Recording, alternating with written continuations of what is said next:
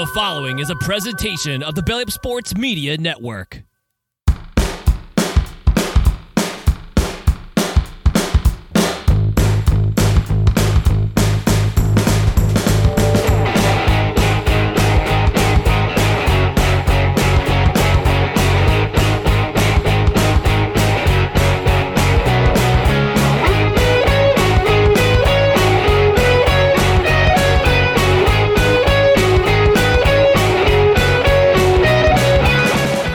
Well, unfortunately, we had to put Annabelle back away for the rest of the year. But be rest assured, we'll break her out once the Christmas season begins in November. But in the meantime, welcome everyone to No Credentials Required, where you don't need a press pass to talk sports. We're presented by Belly Up Sports in association with Godzilla Media. My name's Ryan McCarthy. I'm one of your hosts. To my right is a man who is very angry at the NFL about Saturday's wild card weekend. He'll tell you why in a second. Dustin Henry. Dustin, how you doing tonight? I'm doing all right. I'm doing pretty good. I got some things on the agenda. Got to de-Christmasify the house. You know, much like Annabelle, I got to put my Christmas decorations away for the season after this. But you hit the nail on the head. Wild Card Weekend is one of my favorite things to do. You're going to be coming in. I got our buddy Scott coming in. My Uncle Al's probably going to be there. We got a crew of people showing up. I'm figuring out the spread, and I'm sitting there. I'm going, oh, we got two tasty games to enjoy. Well, guess what? One of them is exclusive to Peacock, and I shake my fist at you because I refuse to sign up for another streaming service. I think Well, lucky for you. Well, go ahead. I'll let you go. But all right. You want to do this stuff in the regular season? Okay. I get a lot of people get mad because they don't have NFL Network prior to Amazon Prime, and a lot of people don't have Amazon Prime. You get the Thursday night games, but as we've detailed, 9 times out of 10. No offense to any of the teams that play on the Thursday night football games, but you're not missing much in the regular season. The teams aren't ready to play. It's clear. The Thursday Thanksgiving games, that's a different story. Everybody knows that's coming. Everybody prepares for it. But during the regular season, it's too much. The games really aren't that good. But you put something exclusive to a streaming network in the playoffs, I got a problem. Playoffs?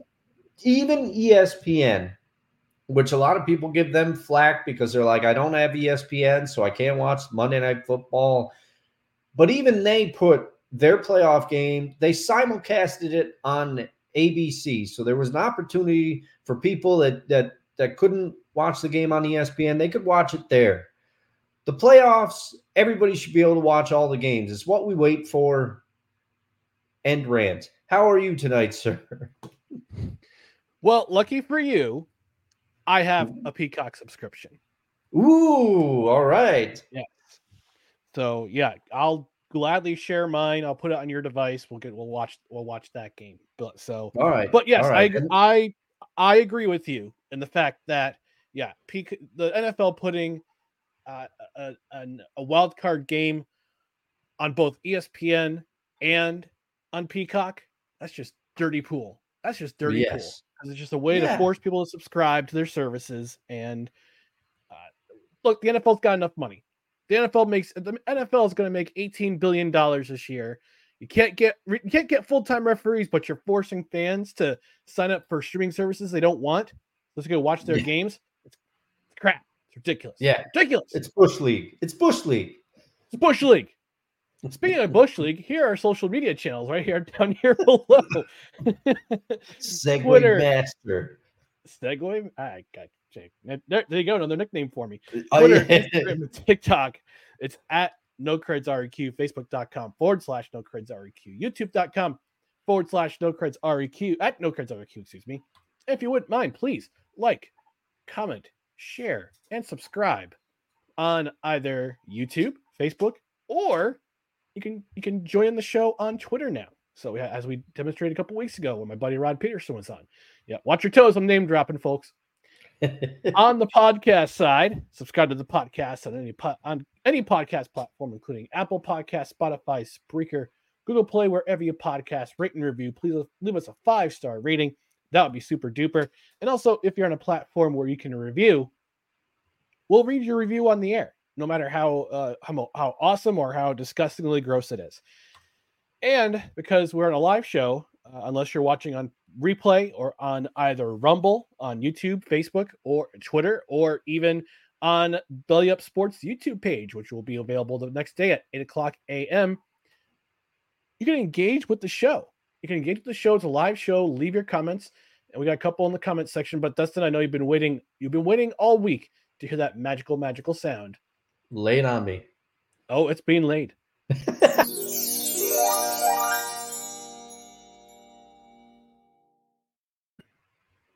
And yeah, please engage with us, engage with the show, leave a comment during the show on the replay. We've actually got some comments already from Sapna yelling her obligatory sports ball and her emoji hand pink waving emoji that she usually leaves for the channel. Thank you, Sapna, for leaving your comment. So with that, let's go over to week 18 of the NFL. Lots of things happening, lots of implications happening. And we're going to start, as always, with our biggest upset of the week. Dustin, I'm going to have you start. What was your biggest upset in week 18 of the NFL? Well, I have a feeling we're going to be talking a lot about this game, but I have to go with Titans over the Jags. I was not expecting this. I was not expecting this in the least. The Titans, they were without their starter, Will Levis, at quarterback. He's been hurt. And you could argue that Ryan Tannehill was an upgrade in there, but the Titans played like they were the ones that had the playoff game on the line and not the Jacksonville Jaguars.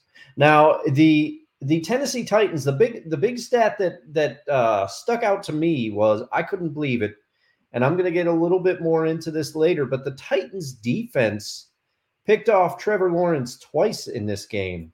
You want to guess how many interceptions the Titans had for the season total heading into this game? They had. Hang on, let me get my calculator here. All right. Carry the one. Carry the one. Divide by pi. Circle beats the square. Circle gets the square. Less than 10. You are correct, sir. They had 5, count them, 5 interceptions on the year, and they picked off Trevor Lawrence twice in this game, and Derrick Henry also ran very well. He grabbed the microphone after the game, so we don't know if it's his final, and he said some words to the Titans fans. I can't believe he's been there for 8 years already. It seems like yesterday. I was excited because I picked him up as a hot rookie in my fantasy draft, but those days are 8 years gone, which is hard to believe. But that was my biggest upset. The Jags, to me, they didn't look crisp in this one, Ryan. I don't know how else to describe it. It just seems like they showed up a little flat. They did try to rally back a little bit, but they just didn't. They didn't have it, and they needed to have it in this game. And it turns out this was Mike Vrabel's last game as the head coach of the Tennessee Titans, and I feel like his players rallied around him a bit. The Titans were ready to play in this one. Yeah, it's disappointing that it's Mike Vrabel's last game. The last 2 years have not been kind to the Tennessee Titans. I think it all started in the draft in 2022 when they decided in their I guess you could say infinite wisdom, trade A.J. Brown to the Philadelphia Eagles for what would be Treylon Burks. I know you're asking yourselves, what's a Treylon Burks? And yeah, I'm asking myself the same question as we speak. But when you become one-dimensional, it stinks because you can't seem to find any weapons. I guess Treylon Burks was supposed to be the replacement for A.J. Brown. Unfortunately, because of injury and other things hasn't really happened. They bring in DeAndre Hopkins to kind of jumpstart the offense, and it worked to a certain extent. By when your quarterback position is in flux, as it has been with Ryan Tannehill of all quarterbacks. By the way, future Jets backup incoming. By the way, Ryan Tannehill allegedly. Man. Well, that's what a lot of Jets fans are speculating. We'll get to the Jets in a moment or two. Yeah. But when you're off, all your offense is, as I've said before, at the beginning of this, at what last year during our season preview, Derrick Henry left, Derrick Henry right, Derrick Henry on a dive. Mm-hmm. It becomes one-dimensional. It becomes predictable, and you're not going to win with predictability in this league. Talking to you, New York Jets, you're not going to win with a predictable offense in the NFL. I know I'm throwing shade at my team. I don't care, but more to come on that. But yeah, I mean, the Jaguars beating the Titans beating the Jaguars, especially when the Jaguars have been looking like this slide, and I'll talk about that. We'll talk about that in the biggest disappointment. I think the Jaguars have been the biggest disappointment in this week, but the slide the Jaguars have been on ever since that, I would argue the San Francisco loss. They're coming off a bye week, and they got exposed. Exposed against the 49ers. And after the Monday night game, the slide just kept happening. And then in that Carolina game, when they shut out Carolina, saved their season. But they need to show up for this game, and they didn't. And now they're home, and I guess there was consequences from this because Doug Peterson went out firing his entire defensive staff, including the defensive coordinator. So he'll be searching for a new defensive coordinator. Oh, wow. I think I have a feeling who that might be. Was a certain former head coach in Tennessee that could be as a defensive coordinator. No. He would be a good one. But let the Vrabel to New England rumors start. Yes, let the Vrabel. I mean, we'll talk about head coaches and towards the end of the show. So my biggest upset, I kind of went in a different direction here. Mm-hmm. And I went with Giants over Eagles.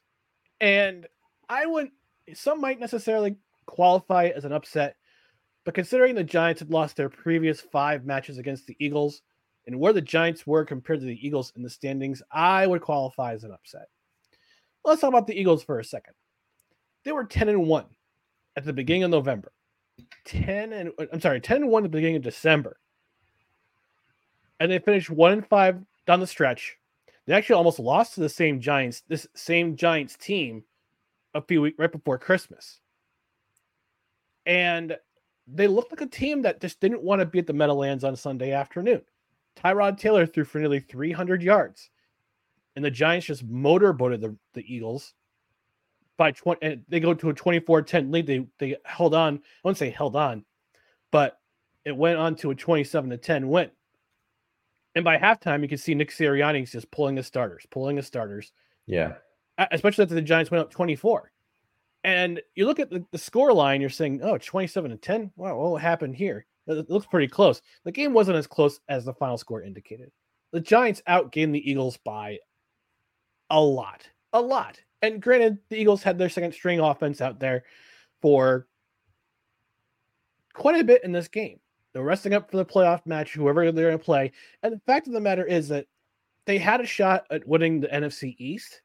Yeah. They needed Dallas to lose to Washington, and that was not going to happen because Dallas absolutely just wrecked the Command Skins. And they dismantled them.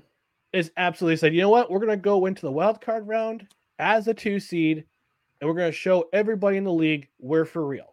Now, whether that means through a scene, I don't know. I don't know if they make it. They have home and field advantage through the divisional round for the first time in I can't tell you how many years. I don't have the Encyclopedia Britannica is a little broken right now. doesn't really know Dallas stats because I'm not a Dallas fan. But we're Dallas not them boys. We are not them boys. So I think Philly looked like they didn't want to be there. They're resting most of their starters. There's lots of speculation that Nick Sirianni might be fired if they lose in the divisional round against the Buccaneers. I don't think there's a whole lot of truth to that, especially after they just went to a Super Bowl. Yeah, stranger things have happened, but I know Jeff Lurie's seems to be more patient with this particular coaching staff, with this particular coach, than any other coach he's had. He's demonstrated his patience with coaches before. Look at Doug Peterson; he was there for quite a long time.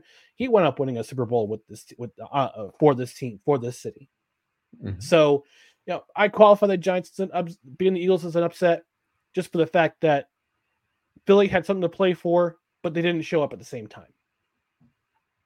Yeah, they just the last few weeks, and I would say. And it could be before that, but things really started to go south. Now, I will couch it as a Seahawks fan. I think if Jalen Hurts was 100%, the Eagles win that game because Seattle. It was a great drive by Drew Lock at the end there. Drew Lock played pretty well, but that was when Jalen Hurts had the virus or whatever it was, and he flew on a separate plane so as not to infect the rest of the team out to Seattle. Mm-hmm.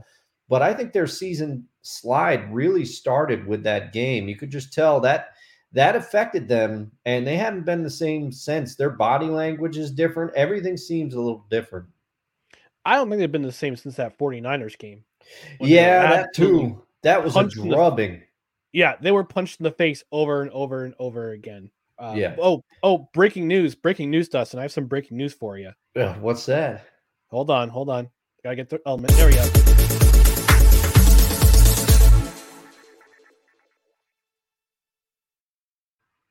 Deebo Samuel just scored another touchdown. I knew that was coming. He scored one from the couch. He's watching. He did. Big fan, Deebo. He watches live every week. We love you, Deebo. We love Special you. shout out. Special shout out to Deebo Samuel. Please don't hurt us. So we're going to move on to our biggest disappointment of the week. I'm going to lead up with this one. And the Jaguars were the biggest disappointment from week 18. What happened to them? I wrote an article on Belly Up Sports, shameless plug. I wrote an article on Belly Up Sports yesterday on where it all went wrong for each team in the AFC. Each team that didn't qualify for the playoffs. I wrote the tipping point of the season on where things went wrong and how things went downhill from there. And for me, I believe it started to go south when they were humbled by the 49ers in week 9. You could argue that the Monday night game where they got beat by Cincinnati and Jake Browning was that tipping point. But again, this is my opinion. My opinion. So, you could be right, but again, my opinion. And the Jags had to win a win-and-you're-in game. Unlike last season, where they had a win-and-you're-in game, which was against the same Tennessee Titans team in week 18, they fell flat in their face. They came out flat. As you mentioned, Dustin, Trevor Lawrence throws 2 interceptions. Their 4th and goal call at the 1-yard line was really confusing. Why are you going to try to do a leap?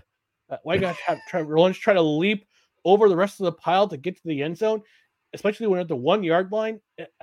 That play confused me. And their slide from potential AFC top seed to being out of the playoffs was completely unexpected. And it's especially true when go back to the tape, go back to the beginning of the year, go back to their NFL preview. We both said that this team was going to run this division, not only this year, but for years to come. Mm-hmm. And I'm just so disappointed in how this thing's turned out for the Jaguars. You could argue it's their defense. Their defense let them down. Their offense didn't show up. It's both sides. It's both and. It's a both and situation. Yeah. So my biggest disappointment that for me, Dustin, who was your biggest disappointment in week 18? Well, we're going to keep this train rolling because you picked the Jags as a whole. I picked one Trevor Lawrence, and he didn't play that terribly. When you look at his final stats, he threw for I got to look at my notes here, but he threw for 2 touchdowns. But the problem really was those 2 picks, and there was a couple throws where he just looked out of sorts. He hit Calvin Ridley on 1 touchdown, and then there was another would-be touchdown where somehow Calvin Ridley got way behind the defense. He was open, completely open. Trevor Lawrence goes to hit him up, overthrows him. Now, some people argue, hey, couldn't Calvin Ridley have dove for that catch? Couldn't he have tried something? He could have, but who's to say he would make it? That if you go back and you look at that tape, Trevor Lawrence overthrew that pass. And then their final drive of the game, they're trying to come back. They're down by 8. They need to score. And Trevor Lawrence throws this pass to Evan Ingram. If you didn't know any better, you'd almost think he was throwing it out of bounds. He missed Evan Ingram badly on the play, and he just looked if you want to be he was drafted very high, obviously. He was number one pick for the Jags. He was touted as one of the best quarterback prospects since Andrew Luck. And those have got to be lofty expectations to live up to. But last year we saw it. We saw his command of the Jags in that playoff game where, frankly, if not for one Chad Henne going out there and doing some things, they would have upset the Chiefs. They would have upset them. The Jags gave them everything that the Chiefs could handle in that playoff game, and also that unbelievable run that they had that you predicted, Stradamus. That's how you got your name. That was Trevor Lawrence was starting to ascend in that. You're like, man, this guy's going to live up to it. He's everything. He needed to show up, and he needed to lead his team to victory in this game, and he just couldn't do it. And there were some bad throws. That really cost him. And those 2 interceptions against the defense, which prior to this had barely picked anybody off for the entire season. You can't do that when your season's on the line and you've been drafted in the position that you were and you've been considered the quarterback that you are. You've got to do better than that. I'm sorry, Trevor. No, you're not.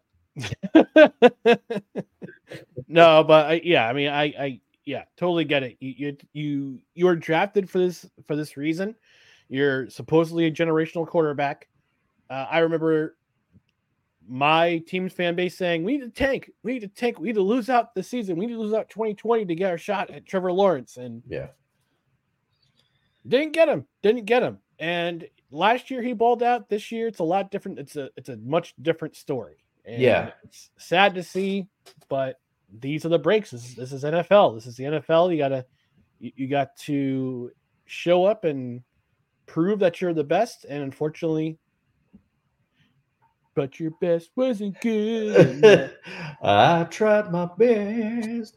But I will say, slightly in Trevor's, we don't, at least from let me ask you, does this change how you view him? Because I feel like we don't know exactly what he is now, because last year he was so good, his first season with Doug Peterson. This year, kind of mercurial, up and down. As Trevor went, the Jags went a little bit. His rookie season, I'm throwing out the window. He had Urban Meyer as his head coach. We all know what a disaster that was. So to me, he's had one great season, one so-so season. I'll be interested next year to see what he does. Yep. But in the meantime, because your week 18 was terrible, both the Jacksonville Jaguars and Trevor Lawrence, we gotta do this. We gotta break out Chauncey Winston for this one.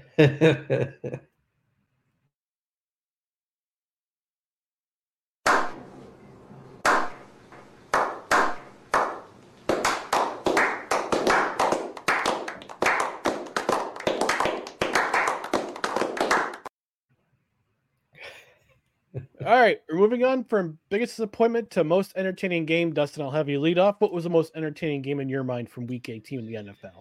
Well, I feel like a broken record because for the third straight week, I believe, I'm picking a Saturday game. And this is not the game that I thought that I was going to pick, but the more I reflected back on the week as I'm watching football, because to my opinion, and I want to see if you agree with me, while there was some good football this week and I enjoyed it, there was not that many games where I was like, oh, this is far and away the best game. Like there wasn't one that really stuck out to me and blew my socks off. However, I thoroughly enjoyed the Colts versus the Texans. It was a very entertaining game for me on Saturday night. And it was because, the Colts, they start with 3 straight completions to Michael Pittman. You're like, oh, man, this is going to be crazy. Minshew's out there. He's doing like a Brett Favre-esque shuffle pass to Michael Pittman.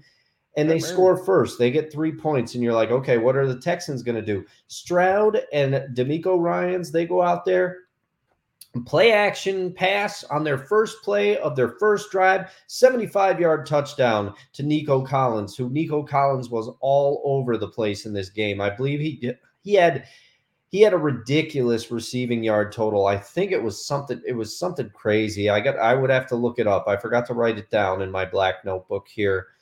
But you're thinking, okay, now the Texans are going to run away with this thing. How are the Colts going to respond? The Colts defense got a few key stops and stopped some Texans drives. And the reason that the Colts were kept in this game, because Gardner Minshew, he didn't have a great game here, but I'll tell you who did have a great game, and it was Jonathan Taylor. Jonathan Taylor looked fully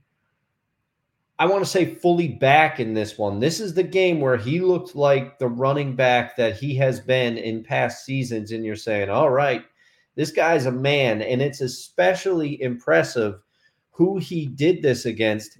Jonathan Taylor, I'll get to his yardage totals later in the show, but he ran like a man possessed in this game against a Texans run defense that has much improved under the leadership of DeMeco Ryan. They've gone from like one of the worst rushing defenses in the league to they're one of the top rushing defenses now. They've done much better at stopping the run, and Jonathan Taylor just ran right through them. Yeah, I if I remember correctly, I remember Troy Aikman lauding the Texans run defense, and the next play they gave up that 50-yard run to Jonathan Taylor. Yeah, the 49-yard touchdown run. It was great. And Jonathan Taylor averaged something crazy like 6.6 yards a carry he was getting chunk plays anytime the Colts needed something. 14 yards by Taylor, 11 yards by Taylor. It was crazy. But then the two teams, the Colts finally did score a touchdown. It was that Jonathan Taylor touchdown, and then they converted on a 2-point conversion to tie the game. Then the teams traded field goals, and the Texans score what would ultimately be the go-ahead touchdown. Kymie Fairburn missed the extra point, which did cause a little bit of drama because then at the end of the game, the Colts were trying to drive to tie it up, and they go for it on fourth down, and unfortunately, Gardner Minshew, he throws a ball that's a little bit behind Goodson, and the Colts don't get it done. Texans are going to the playoffs. It was a great game. It felt a little bit like a playoff game because it essentially was. The winner of that game was in the playoffs. Yeah, and you can't blame that running back Goodson, the third stringer, who was put in that situation on fourth. Yeah, that one I gotta get on Shane Steichen on, because you don't put your best player, who's been literally running the ball all over the yard, Lucas Oil Stadium that night, and you leave him off the field for fourth down. Yeah, and at the very least, if you want to give Jonathan Taylor a rest or whatever the reason that he was out on that play, put Zach Moss in there, because the few times Zach Moss ran, he looked good as well, and he's also had a lot more playing time this year and done well. So put Zach Moss in there if you want to spell Taylor. Yeah, exactly. That was I think Minshew throwing the ball in a bad place to Goodson. Goodson's drop. You could some fans will blame Goodson. I don't think he deserves to blame. I think Shane Steichen. That's Shane Steichen's responsibility as head coach. I think he needs. And he's supposed to take responsibility, and I suspect that he will. I suspect that he will take responsibility for this one, because it was his call to have that personnel out there for that fourth down play, and you don't leave your best player on the sideline when the game's on the line. And and not only the playoff spot's on the line, but also the division is on the line. Yeah, it was a big spot, and you can't put it in somebody's hands like that. But what about you, sir? What was your most entertaining game? Oh, so my most entertaining game was the game that we both had our eye on this past Saturday during the morning brunch, and that was the Bills and the Dolphins. It lived up to everything that it was hyped to be. There was a reason why NBC put that game in that spot. Mm-hmm. And this game was the reason why. And the Dolphins looked like they were going to be in control after taking the lead in the second quarter. And they were actually in control into the third quarter. Neither team scored in the third quarter. But here's the problem. The Dolphins didn't score in the fourth quarter. The Bills did. Mm-hmm. And what's interesting is that the Bills season came full circle that night. Remember all the way back in week one? September 11th. They got walked off by Xavier Gipson of the New York Jets on a punt return for a touchdown in overtime. Well, Deontay Hardy, 96-yard punt return to first score, tie the score. Bills take the lead. Josh Allen balled out that night, over 300 yards passing, had a great game. I would say is a dark horse right now for MVP consideration, but I think it could go to somebody else. It's definitely gonna go to somebody else. But the way that Josh Allen has played the last month and a half, 2 months, with Joe Brady calling the plays, with Ken Dorsey. I would say Ken Dorsey was at fault for limiting Josh Allen a little bit and not getting him enough help with the running game. And the running game was slowed up a little bit in this game, but Josh Allen had, when he steps up and he balls out, watch out. He's one of the best quarterbacks in the game. And I say this as a Jets fan. I'm going to be completely humble about this. But Josh Allen throws that touchdown pass to Dawson Knox.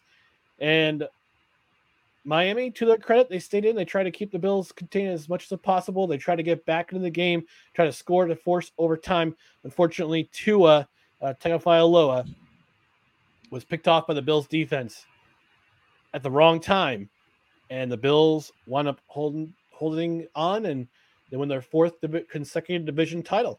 And they also clinched the number 2 seed in the AFC, so they guaranteed at least 2 home games for the playoffs. They got a tough game on Sunday against Pittsburgh, but they'll be in the friendly confines of Rich Stadium, or some people call it now Highmark Stadium.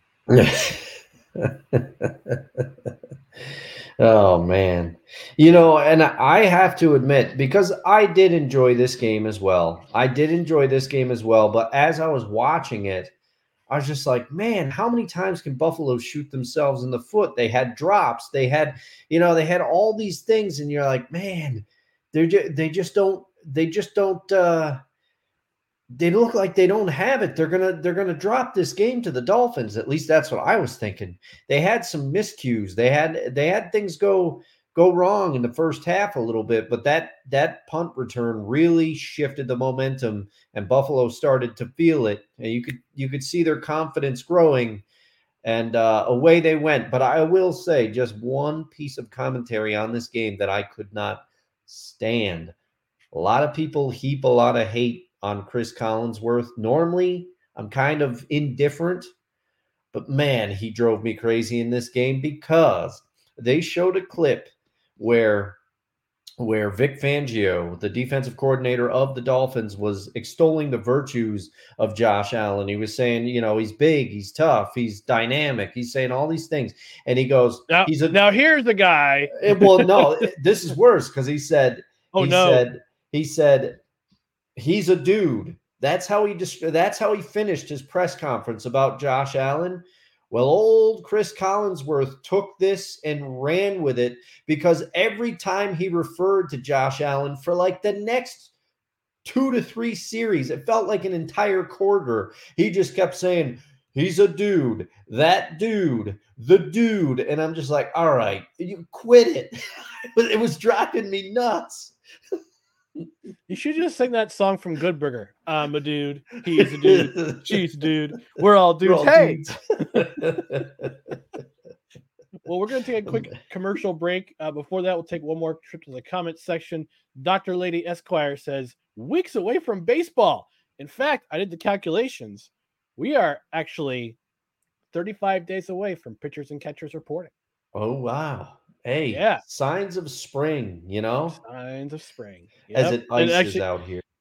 Right, as it snows and rains and where we are. But yeah, it's interesting that pitchers and catchers report less than a week after the NFL season ends in the Super Bowl.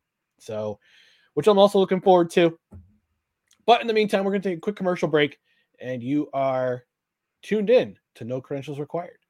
Are you ready to elevate your sports betting experience? Look no further than DraftKings Sportsbook. Why choose DraftKings Sportsbook? Unmatched variety. Bet on your favorite sports leagues or discover new ones to follow. Live betting. Test your instincts and feel the adrenaline as you bet in real time while the game unfolds. Promotions and boosted odds. DraftKings keeps the excitement going with a range of promotions, odds boosts, and special offers. And a user-friendly interface. Whether you're a seasoned bettor or new to the game, DraftKings' intuitive platform makes placing bets a breeze. Ready to dive in?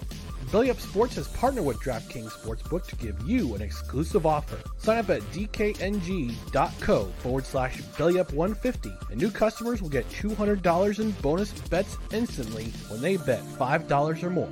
Don't miss out on this opportunity to take your love for sports to the next level. Sign up today and let the games begin. Please gamble responsibly. 21 years or older. Eligibility restrictions apply. See website for details. You got that right, folks.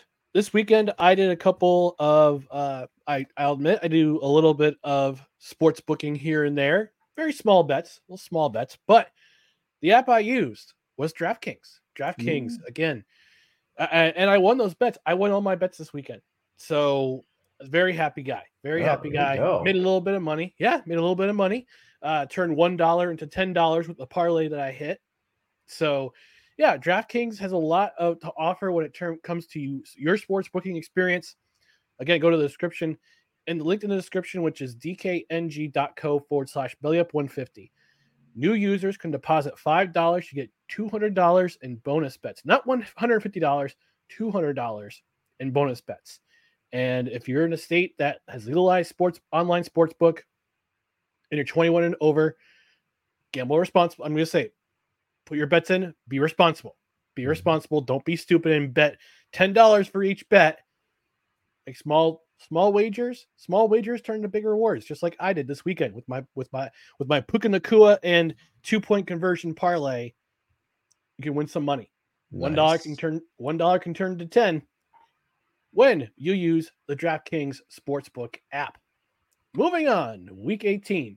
Most notable performance. I'm going to lead off here, but we got to introduce a new element. It's the Homer alert.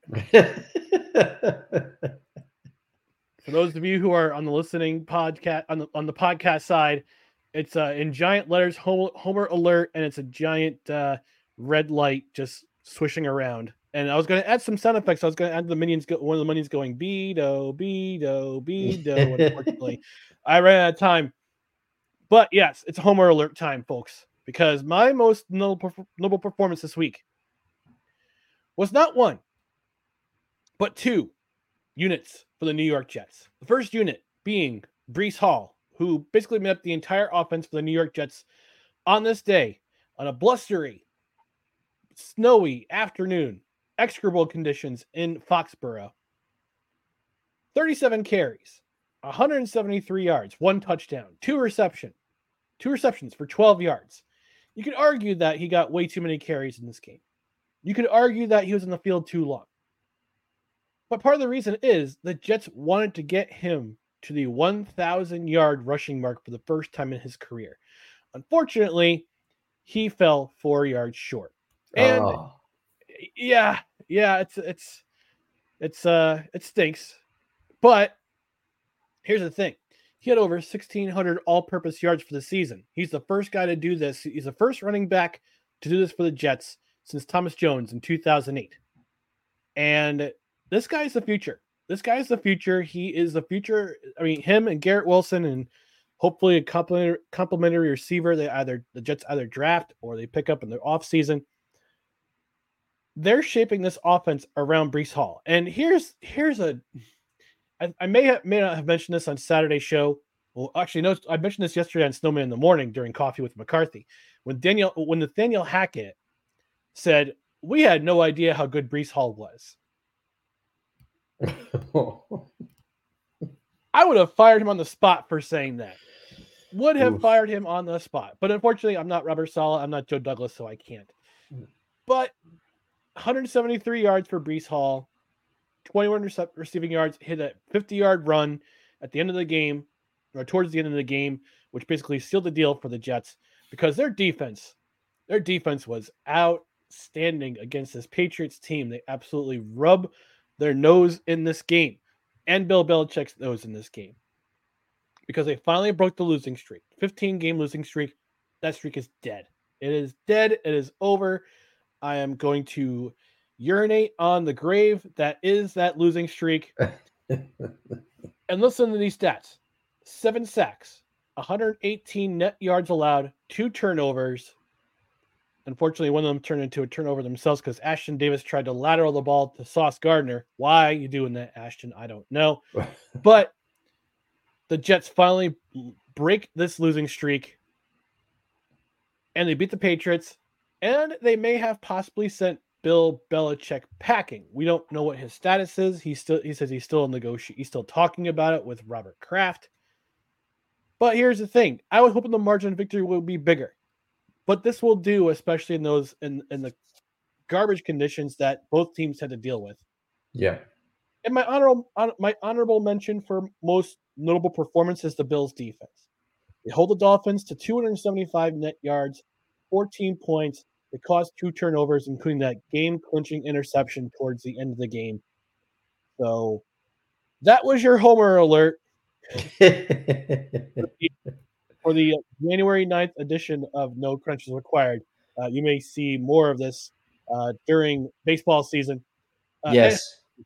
But, Dustin, who was your most notable performance in Week 18 of the NFL?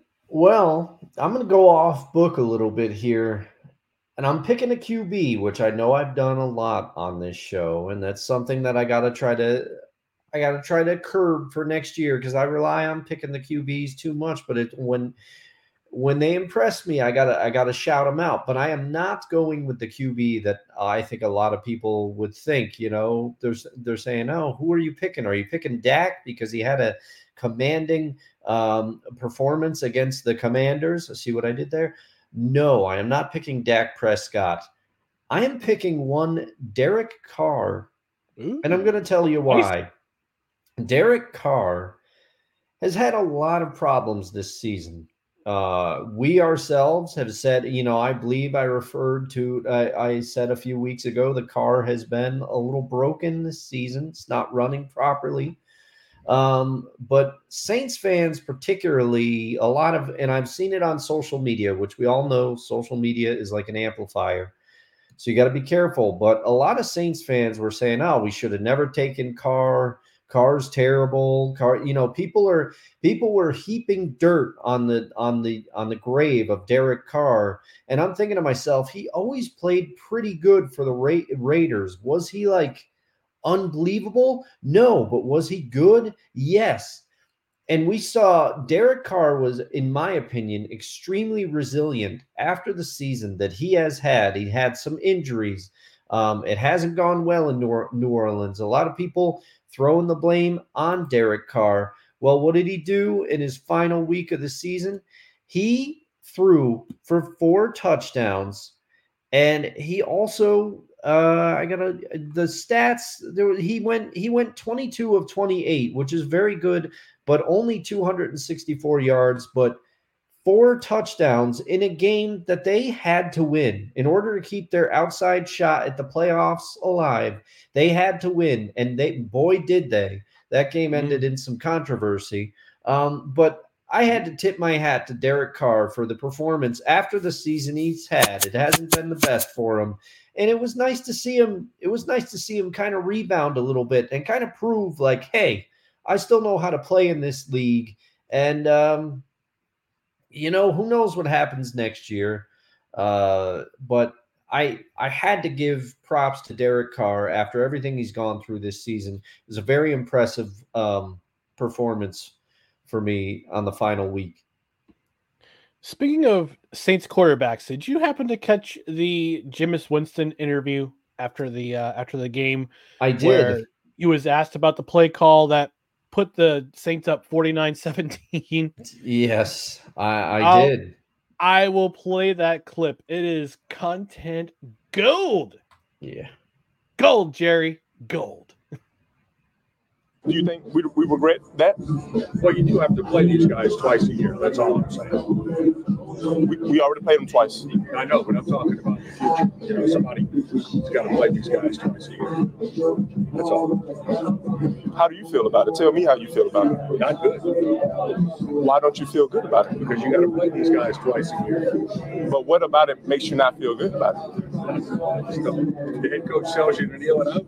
You're asking my opinion? Yes. I think you should have kneeled it up. Okay. Well, I'm just telling you as respectfully as I can. You answer my question as respectfully as you could, and I'm telling you as respectfully as I can that I respectfully disagree with you. That's all. You disagree with me or the entire team? Whoever made that decision. Okay, so you disagree with the entire team. So thank you. No, I'm just being honest and respectful. And that's what I'm attempting to do too. Yes. And that's what I am doing. So, yes.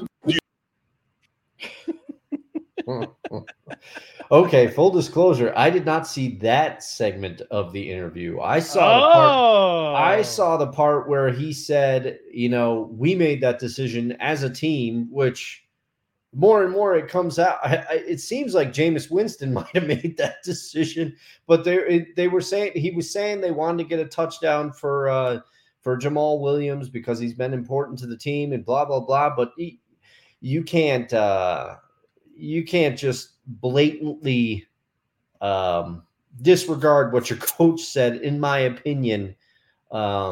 Not a good look. And then you add that on top of it. I had not seen that. Also, I was trying to do a real-time counter to see how many times they could say respectfully to each other, because it was quite a lot.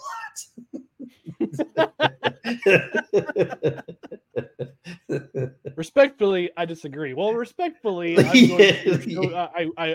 asking you the question, but respectfully, I disagree. Do you respectfully disagree with me? Yes, yes, but I'm showing you that respect right now. Oh my gosh, it turned into a Seinfeld episode. Yeah. But yeah, I mean, who knows what's going to happen with Dennis, and who knows what's going to happen with Dennis Allen too? Because there's a lot of speculation that this might have been his last game as coach of the New Orleans Saints. That remains to be seen. We're supposed, Black Monday was supposed to come around. We're supposed to get all these firings in the NFL, and we got only 2. But moving on to the hottest individual take of the week. And Dustin, in our show rundown, you had a particularly spicy and thought-provoking take from this take from this week in the NFL. Go ahead and share that with us, please.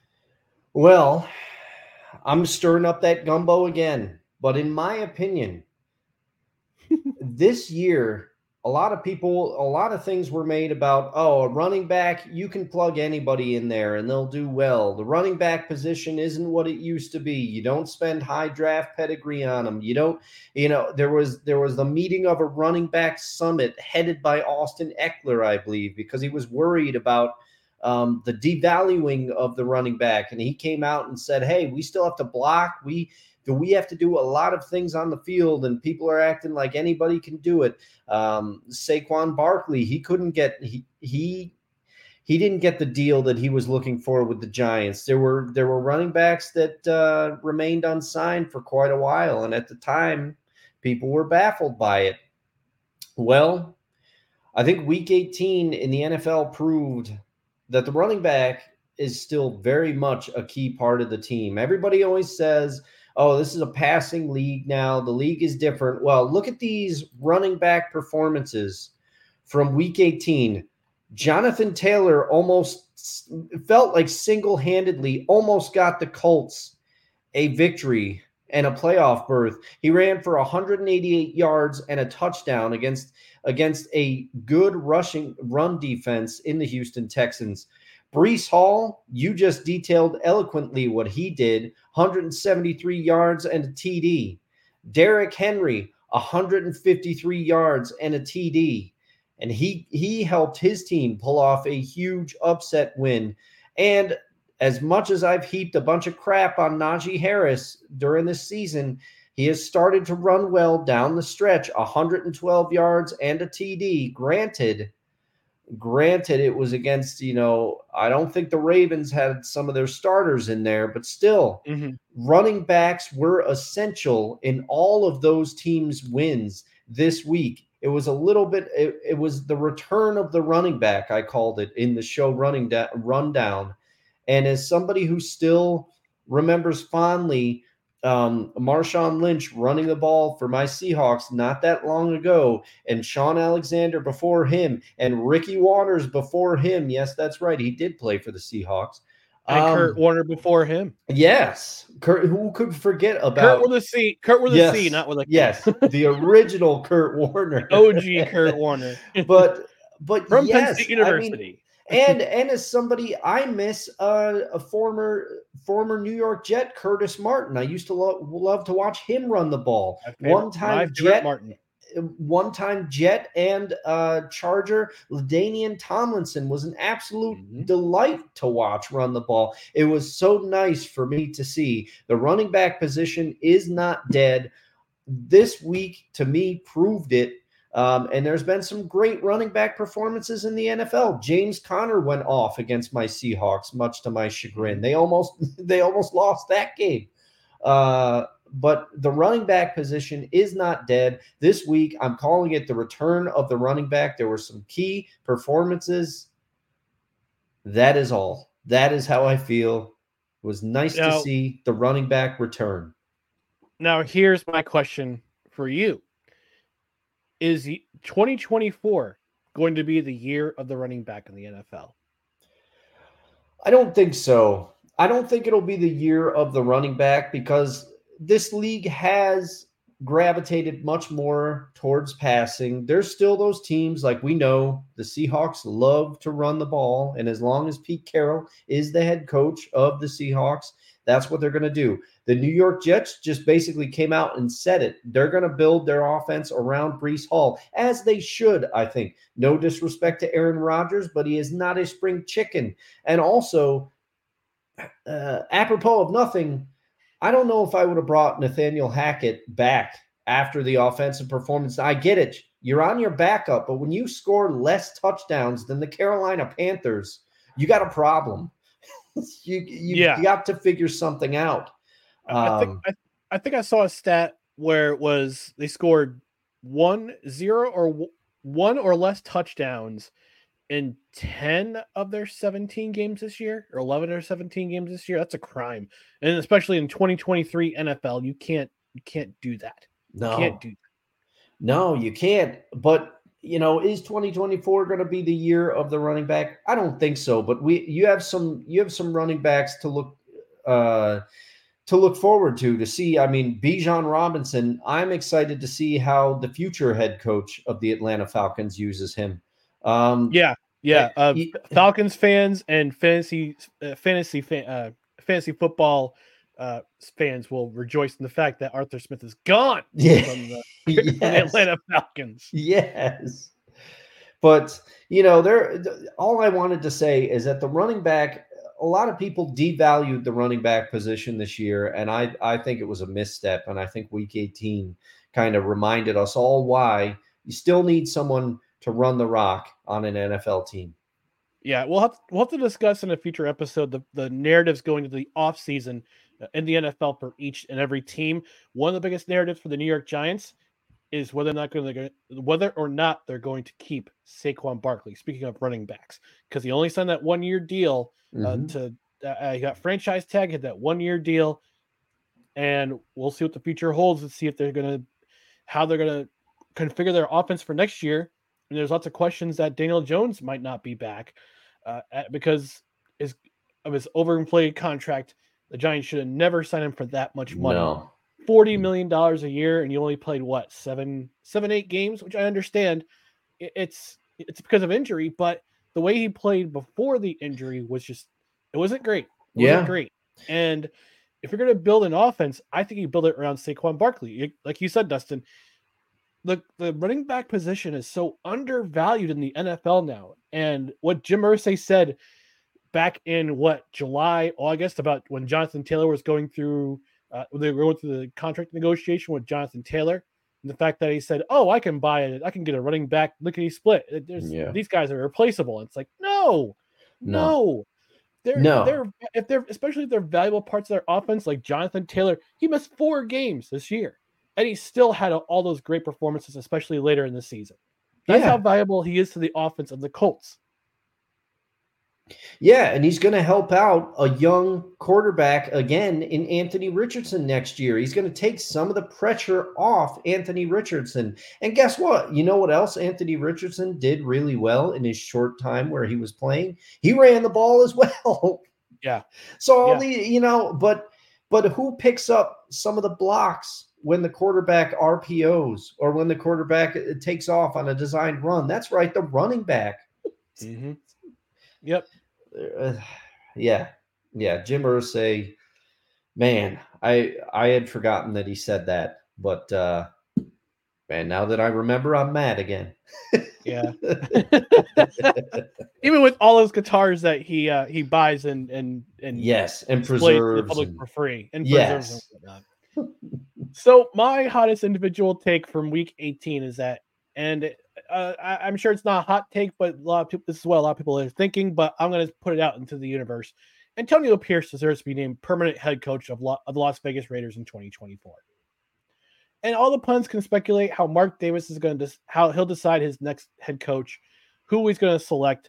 But I think Pierce stabilized the locker room from when Josh McDaniels was fired after the Lions game. He stabilized that locker room from that point forward. They beat the Giants. They came out and socked the Giants in the mouth the next game. They struggled against my Jets, but still wound up winning them because the defense held strong. They didn't allow a touchdown for the entire game. And yeah, they went 5-4 the rest of the stretch, but they were still competitive. They were competitive in pretty much every single game that Antonio Pierce was coaching in that stretch of time.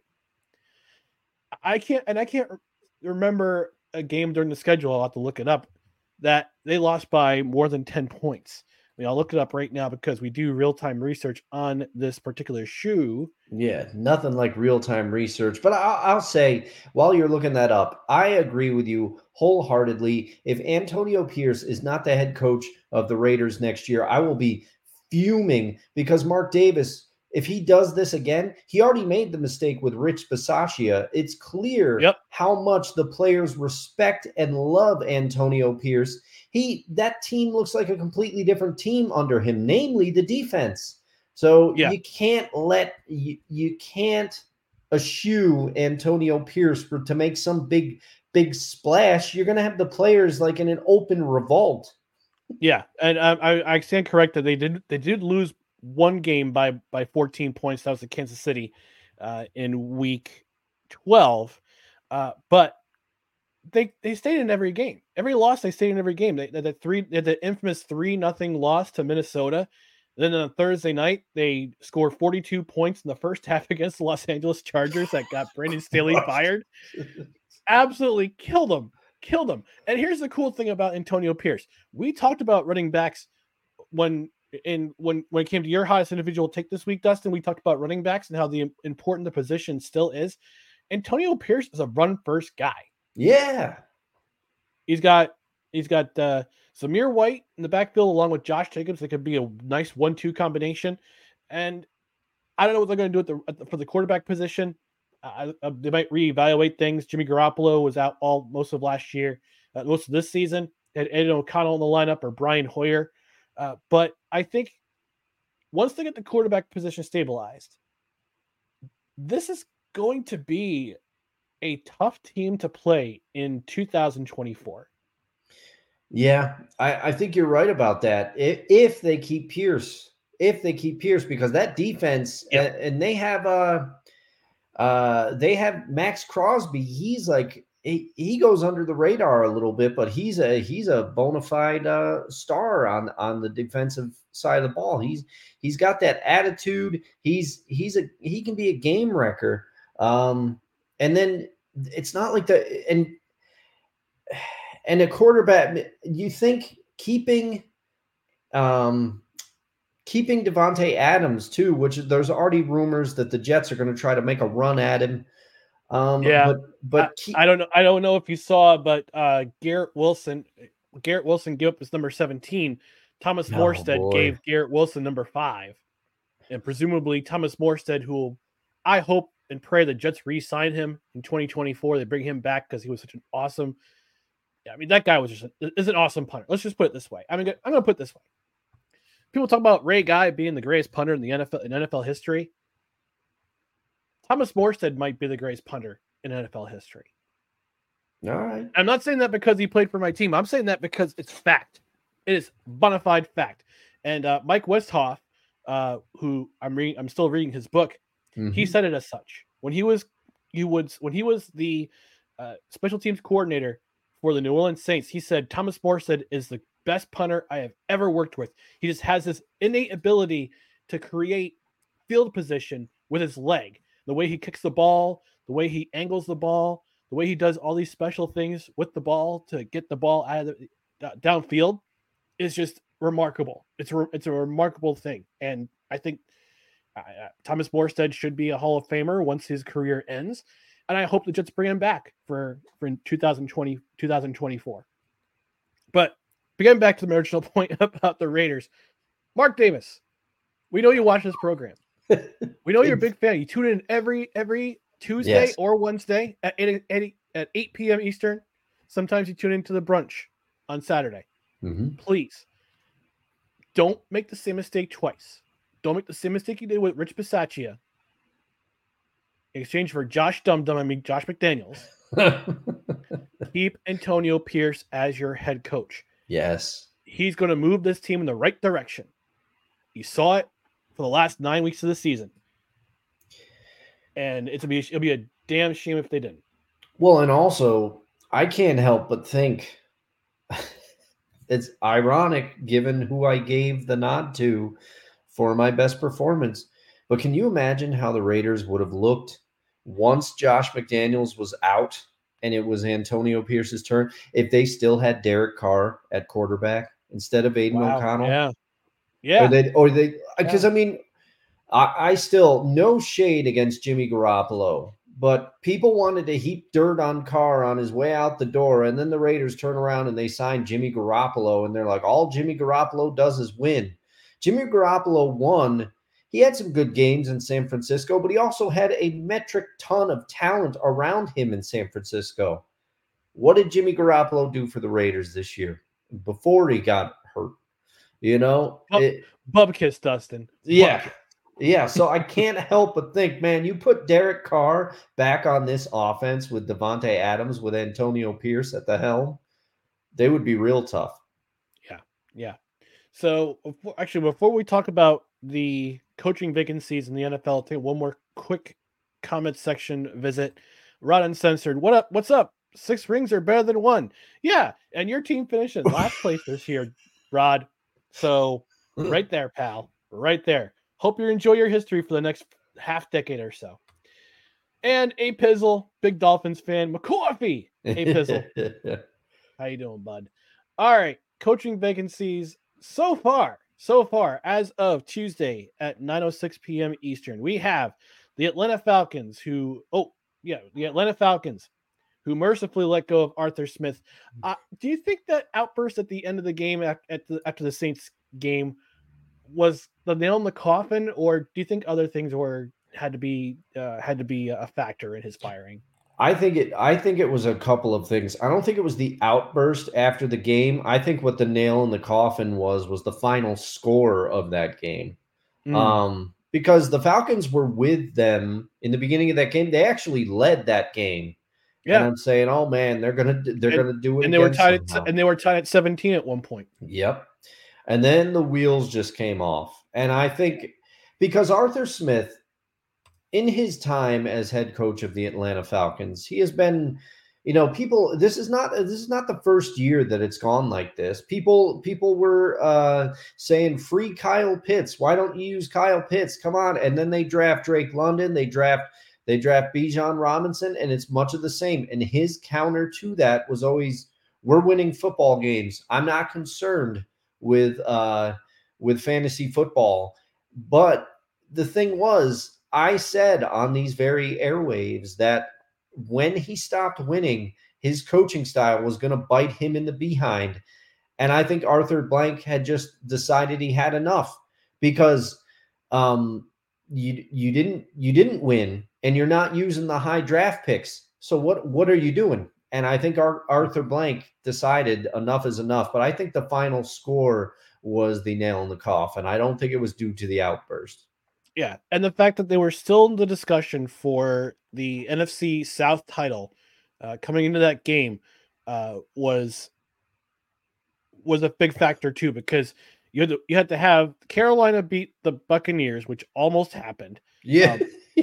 By the way, big shout out to Baker Mayfield for toughing it out with battling the rib injury and an apparent lower body injury. I don't know if it was his knee or his ankle, but battling that situation and leading his team to a win against, again, yes, this is Carolina Trash Kitties. I understand, but they got the job done when they had to get the job done. Yeah. Unlike another team a few hours north of them on the opposite side of the state. Talking to you, Jacksonville. So the other two vacancies after today, Mike Vrabel, we mentioned Tennessee Titans. They relieved him of his duties today. Ron Rivera let go by the Washington Commanders. We all kind of saw it coming. Yeah. But I gotta say this for Ron Rivera. He took the team through some rocky waters. Yeah. From 2020 on, not only professionally, but also personally, because he beat the dude beat cancer. Yeah. The dude beat cancer. And I gotta stand up and applaud for that, man. Well, I'm not gonna do it right now. I'm sitting in my chair. But I at least admire the fact that he kept going. He kept going. He could have quit. He could have said, no, I gotta, my health comes first. My health comes first. I got to take some time away from this team to battle this thing. But he stayed with the team. He consulted on the name change. He was he just stuck around. And Commanders fans can give him all sorts of crap because, all he did was lose when he was here. But you know what, though? He was a stabilizing force for a while. And, I admire the dude. I admire the dude for all the crap that got put through between all the Snyder stuff, all the Daniel Snyder stuff, and the change in ownership, and all that stuff going on. I at least gotta admire the guy for at least sticking it through to the end. Yeah, and you know what? I will remember his tenure. Yes, they lost a lot of games while Ron Rivera was the head coach, but the team, I think even Commanders fans would admit, the team was scrappy under Ron Rivera. They hung in some games that they had no business hanging in. And they didn't win a lot of those games. And there was the one year where I think if he had gone to Taylor Heineke earlier, they might have made the playoffs that year. And then I remember at a point last year during the season, I was putting him in my coach of the year conversations, and then the wheels kind of fell off a little bit. And then he did say that confounding thing where he said he did not realize that they were in playoff contention. So that kind of took the wind out of the sails. But much like you, I just like Ron Rivera. I respect him. And he earned the nickname Riverboat Ron for a reason. He always went for it when other coaches would not. Ron Rivera was going for it on fourth down before going for it on fourth down was analytically cool. And I hope he finds another job in the NFL coaching somewhere. Yeah. But that Commanders team, it was scrappy under him. Ooh, I know where it could go. Yes, Ryan McCarthy. Yes, you could go to the Jacksonville Jaguars and become their defensive coordinator. Ooh, that would be formidable. Right. Sure. Rostradamus said it here first. Where's my thunderclap? Oh, there it is.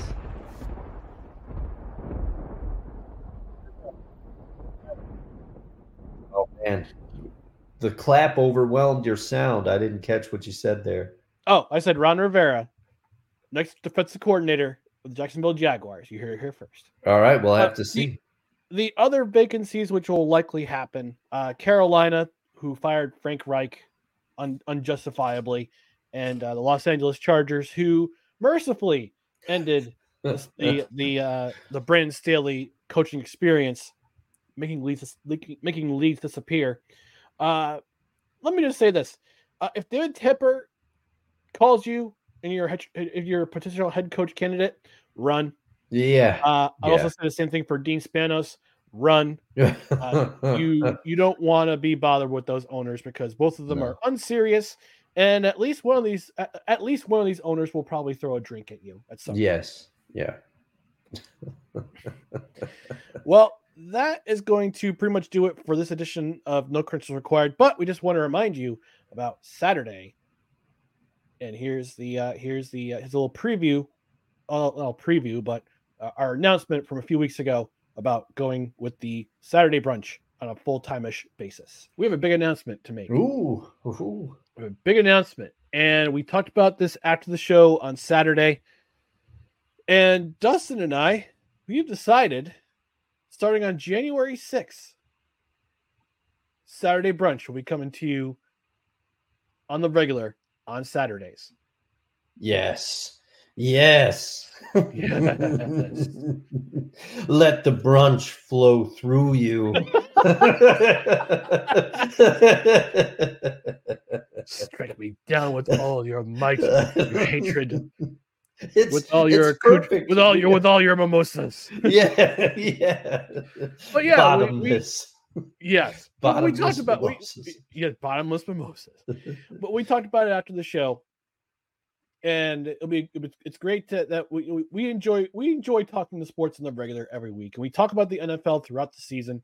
And we decided there's a lot more sports news that goes on, whether it be nationally, whether it be locally. But since there's so much happening in the sports world throughout the rest of the week that we miss on this program on our weekday show, we decided, you know what? Let's wait till the weekend. We'll get together for about an hour, the same time frame that we usually use for our regular show, hour to hour 15 minutes, and we'll talk about the rest of the week in sports.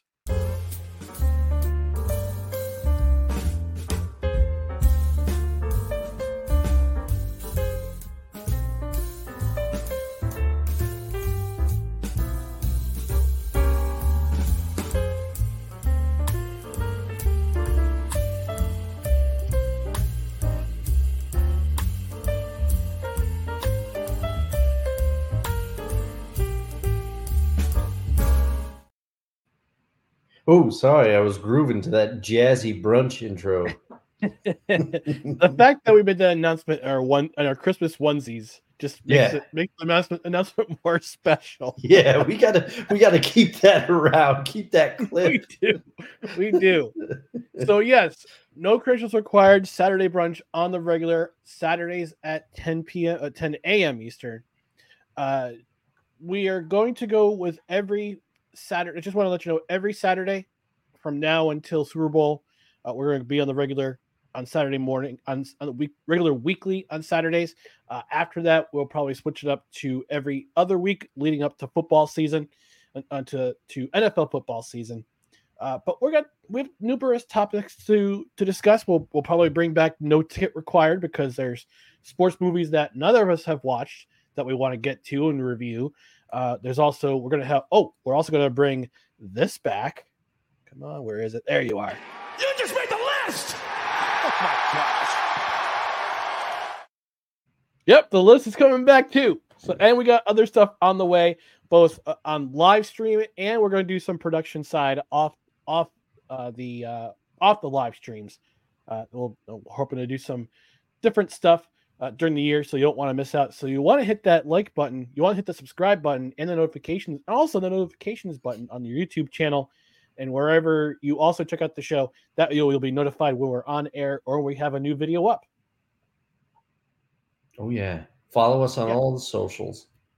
It's an exciting time. 2024 is going to be a fantastic year, both for No Credentials Required and also for myself because I got back into the writing gig. Last year was kind of, I was a little uninspired at times to write, and I was very sparse about it. I was going through kind of a funk, but 2024, I said to myself, commit myself to my writing. So bellyupsports.com is where you can find all my writing.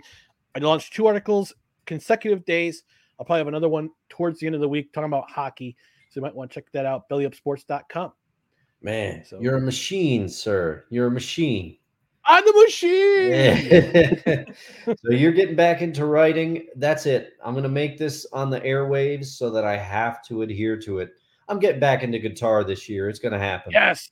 It's going to happen. I have to do it. I have to do it for my sanity. I keep, much like you described, your 2023 for writing has been probably about the last 5 years for guitar for me. So I got quite the rust to shake off, but I've got to do it. I've got to get back in. Yes. Let the notes flow through. And on that note, we're going to end things for this Tuesday edition of No Credentials Required. Again, thank you for joining us. Follow us on our socials, Twitter, Instagram, and the